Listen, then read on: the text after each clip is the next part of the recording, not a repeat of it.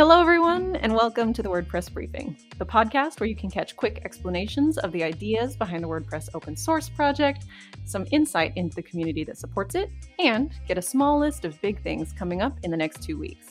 I'm your host, Josepha Hayden Champosi. Here we go.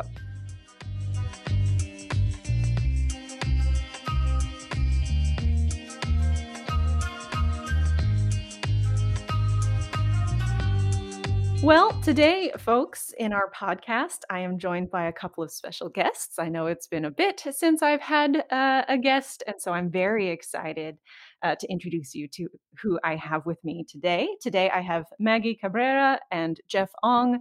They both are working on themes and especially the future of themes as we move into this low-code, no-code, block-based sort of experience of editing things in WordPress. And there have been so many questions lately about what does the landscape of being a theme developer turn into once we move fully into this like excellent promise of user empowerment for Gutenberg. And so I figured who best to come and talk to us about that than these two. So welcome, Maggie. Welcome, Jeff. I'm really excited to have this conversation with you today. Thank you for having us. Yeah, thank you. Excited to be here. Yeah. Well, I'm just going to hop right in and we will see what happens. The first thing that I want to chat about, I hear so many questions and so much discussion about patterns in a lot of different places. Like, obviously, the work that I help to steward the most is around like the block pattern directory and various other just like user-facing tools. And so I have never really been able to give a really solid answer about like patterns and how they work inside themes. And so I wondered if you all had anything that you could offer to our listeners to kind of help clarify, like what is the power of patterns inside themes in the future implementation of themes. I can try to start, unless Maggie, you have a... Go ahead. Okay. Well, if you take a look at, I've been for the last couple of months working on 2022, and if you look at that theme, it's mostly just a collection of patterns. Patterns as, and if you read the description of the theme, it's designed to be the most flexible and kind of like flexible theme ever, dare I say, ever created. And I think you can dare to say it, yeah. And I think a huge part of that is because of the full site editing being launched and introduced in 5.9, and also that theme itself ships with all of these patterns in it that work with the overall design, but really can be configured to your own kind of unique liking and kind of taste, and ultimately what you want to accomplish, whether that's I want to make a portfolio, I want to make a single page website promoting like my podcast, or there's patterns for that kind of shipping with the theme, and they've all been kind of designed and tailored to work with the typography choices at a baseline level, with the color choices at a baseline level, but can very easily be tweaked, and you can kind of rely on them to work with the editor. And I guess kind of zooming out for a little bit, not thinking just about 2022, but like patterns as this idea that a theme, ultimately what it is, it's a collection of different design options or layout options that are ultimately presented as patterns to the user. The patterns are just a really easy way to basically say, I want, this layout, like 2 columns of text, or with like some images here. It's like basically a theme becomes a way of packaging the patterns together in a way that feels like a coherent piece of a coherent website. And I think that's pretty powerful idea. I know the patterns directory is like also opening up kind of like making those patterns pretty widely available, but I think a theme you could be thought of as like a curation of those patterns in a way that makes sense. And I think 2022 is a really good example of, I mean, I'm biased, but I think it's a good example. I also think it's a good example. Maggie, did you have anything that you wanted to add to that? Yeah, really like about patterns, how it really empowers the user, even if they don't really have like a deep knowledge of code, or they are not used to the more complex blocks. When the theme developer gives you this pattern about using the query block, for example, where it lays out your post in a very compelling manner, and you can edit it if you want it, or just use it out of the box, and you have this dynamic block that is like such a big important part of your website. Like if you want to have a page where maybe a podcast website, and you want to showcase your podcasts differently than your regular blog posts, so you can use a different query pattern for that, and it's like really easy to use, even if you are not familiar with the query block. Yeah. One of the things that I have found compelling about this new version of themes and kind of the way that themes are planning to look in the future it's going to be like a super throwback. So everyone get ready for me to sound old. My guests and my listeners alike. Like it reminds me of those of my original days of blogging on the web. Like I was not a developer, and, like, even though I had this really short stint of working with JavaScript in my career, at some point, like, no one actually would ever look to me and be like, "That one is excellent at design and fixing everything with code." Like, I was just killer at searching for the right pieces of code, right? And so I remember sitting there on Zanga, which is, of course, now powered by WordPress. I absolutely just went out and found bundles of code that are now what we would consider themes, and modified the small pieces that I needed to change in order to, like, really suit what I wanted to have happen on the site at the time. And they're like, I knew I could break it all really easily, but also it was not scary to think about breaking it. Like, it was clear how I could fix it if I really broke it. The content, like what I had written, was separate from everything to do with the way that it was looking. And so, like, I wouldn't destroy all of my work just because I didn't put a semicolon in the right place or whatever it was in that moment. And so, like, this future of themes really reminds me of this a lot, where someone has curated how it can look, how it should look, and you can just, like, add in modular pieces that will augment what was already intended but still kind of work. And if it's not going to work, it's kind of easy to fix too. So, like, I'm excited. That was a really exciting time in my learning of the web, and certainly was formative in my career, as we all now see. And so, yeah, I think that's really exciting. I did have actually another question that this conversation has kind of brought up for me. I have obviously just used the term modular, which no one has ever used in the context of themes for WordPress. And I know that there are a lot of terms kind of wandering around about themes right now, and especially as we're moving into what themes can look like in the future. Like, there was block-based themes as a term for a while, and now it's block themes.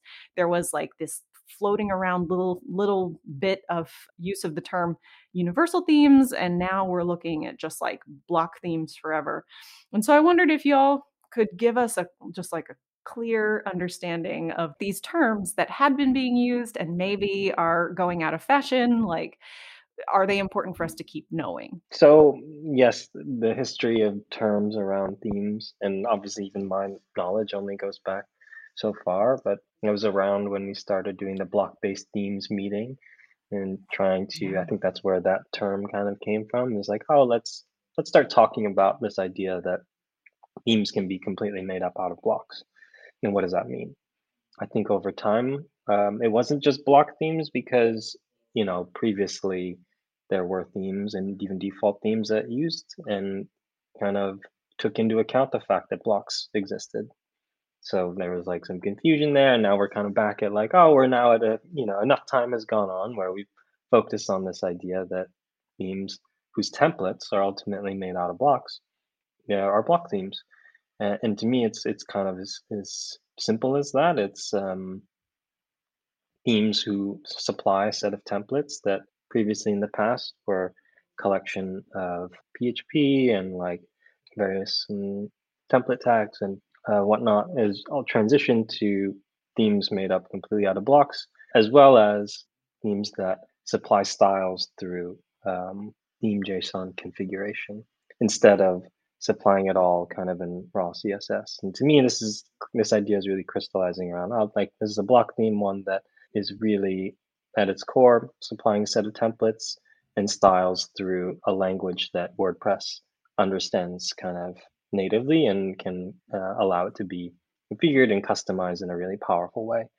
And then maybe someday in the future they'll just be called themes again. if we do a good enough job, they'll just be called themes. But I'm gonna take us into a philosophical area now that you just put us in there. You said maybe someday they'll be called themes again.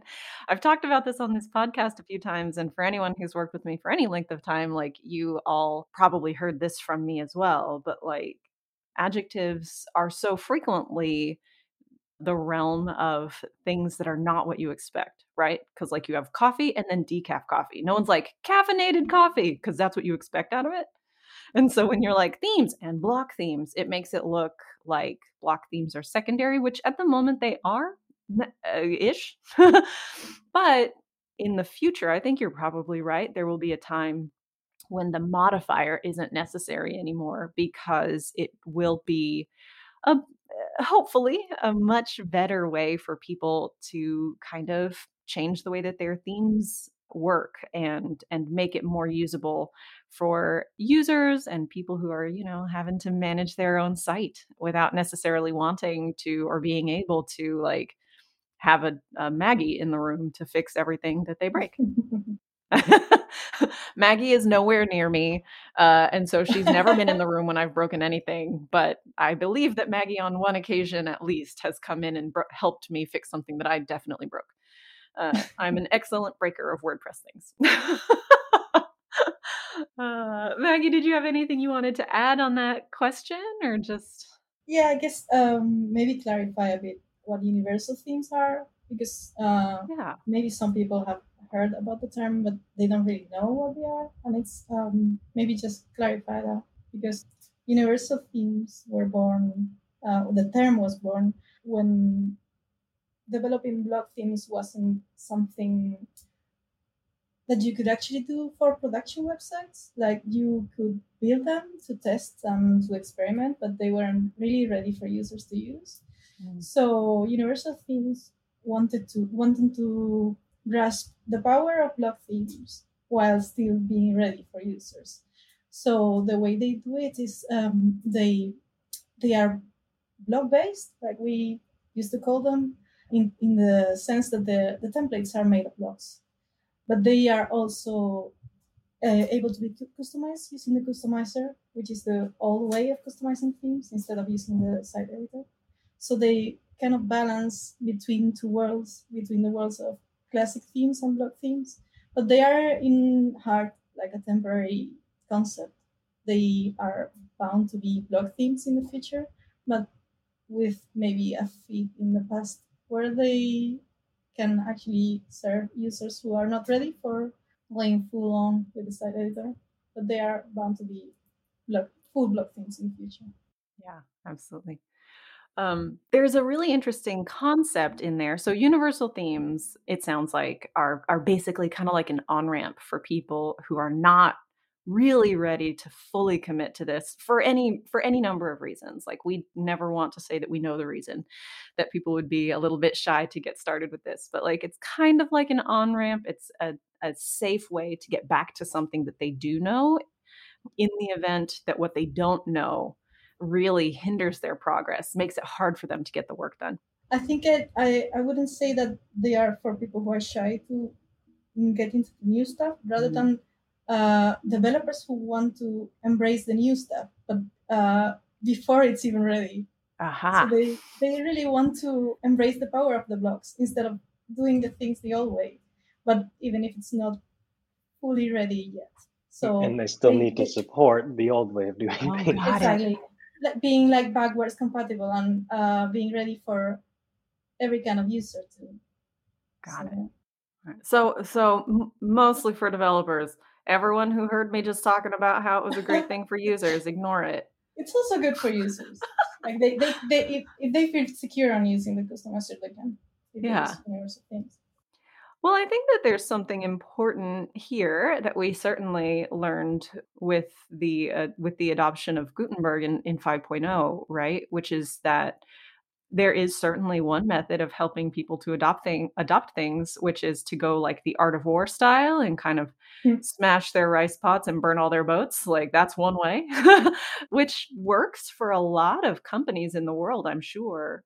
But WordPress has always had kind of a commitment, not even kind of, has always had a commitment to backwards compatibility. And like we know that a lot of the work on Gutenberg is going to represent some breaking changes around workflows and around the user experience, the interface especially. Like we know that, but the opportunity to like have a thing that gives you an early taste of what's coming, but also the ability to keep kind of working in your old space where you need to, I think is an excellent I think it's an excellent way to bring people forward into the future of things. I have never been a fan of the just like cut off all avenues and hope that they stay with you method, because of course like you can't cut off all the methods. You can't cut off all the ways people can get away from you.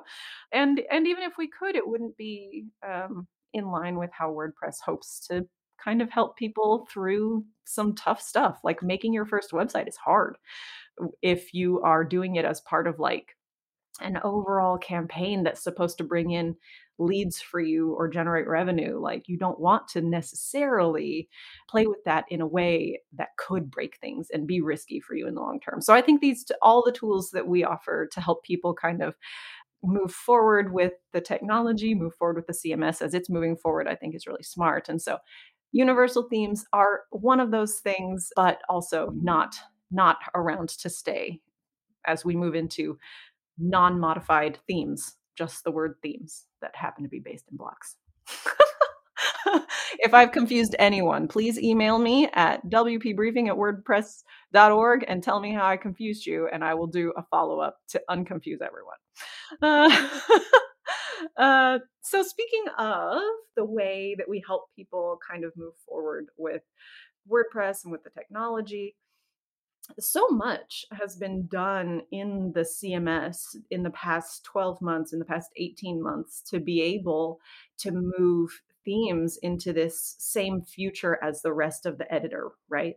So like for folks who have not been listening to me for the last 5 years, you may not know this, so I'm going to tell everybody now. Like one of the pain points that Gutenberg overall is solving is the fact that you, for a long time, had to learn 5 different editing interfaces to get one thing done in WordPress, right? And so, like, the advent of blocks and moving it into more and more spaces in the CMS is intended to really flatten the editing experience by making the type of user interaction, the type of workflow really similar across all of the editing interfaces in the CMS.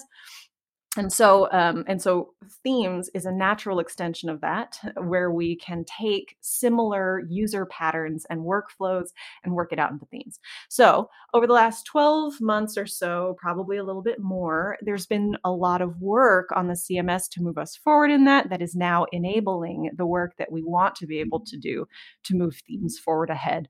And so I mean, this is probably our last question. Is there anything that you all want to offer to people who maybe saw themes early on or saw Gutenberg early on and felt like this is just not for me, in that context of like how far it's moved ahead in the past 12 months or so?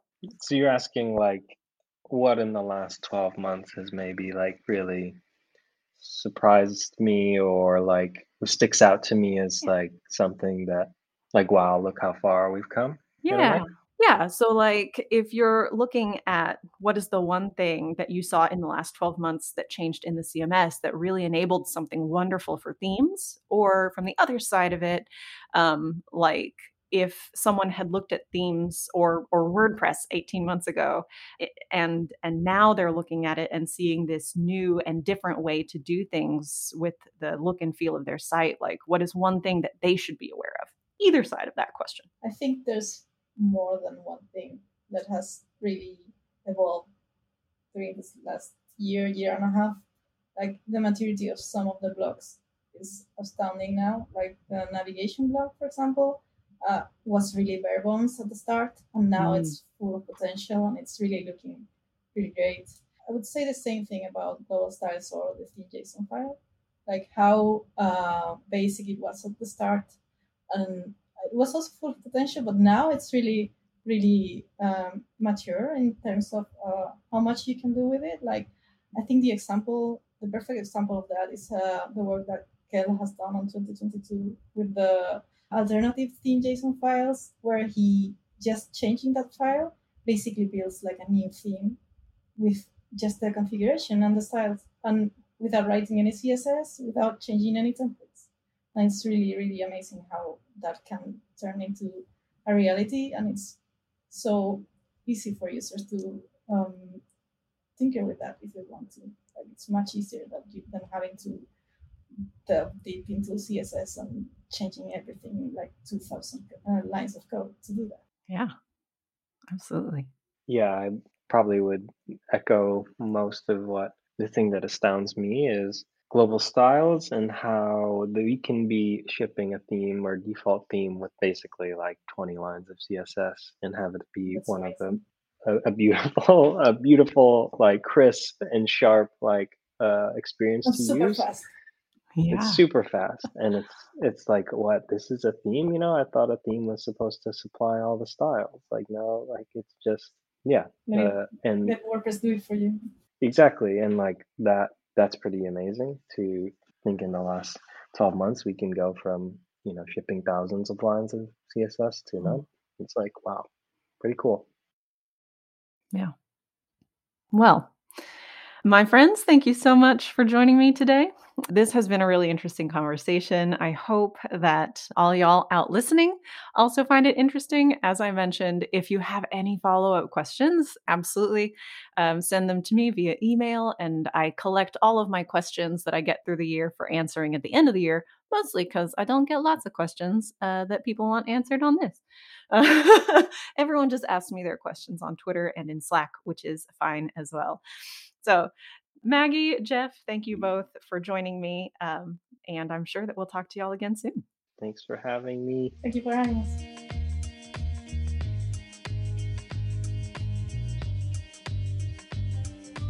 And that brings us now to our small list of big things. Last episode, I got all excited about being in the beta phase, but today I'm rolling that back a little bit. As part of our usual open source processes, a group of contributors did a deep dive review on the WordPress 5.9 release and found a workflow that needed some refinement. So we are delaying the beta. Since we are in the midst of a major commerce/sales season, and of course, a lengthy holiday season, that delay also means that it makes sense to delay WordPress 5.9's final release a little as well. And so we are delaying that all the way into 2022 to January 25th. For me, the trade off works really well there. Every decision that we make in open source, of course, has some balance to it. It's great for these aspects, it is less great for these aspects over here. But for myself, the opportunity to make sure that we have a really excellent experience for our users, and also an opportunity to kind of avoid all of the chaos and hustle and bustle of the end of the year, really, it seemed like a no-brainer for me. So, in case you want to learn a little bit more about why we made the decision and get some insight into the actual milestones and where they have moved now, I'll include some posts in the show notes below in case you want to read more.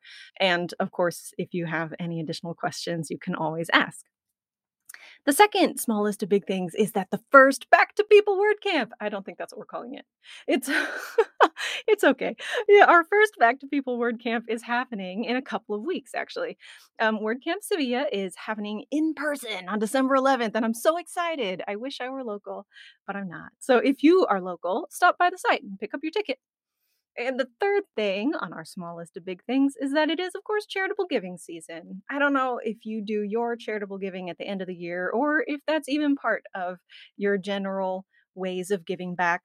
But I can think of 2 or 3 charitable organizations inside the WordPress ecosystem. There's, of course, the WordPress Foundation, but also Big Orange Heart and HeroPress.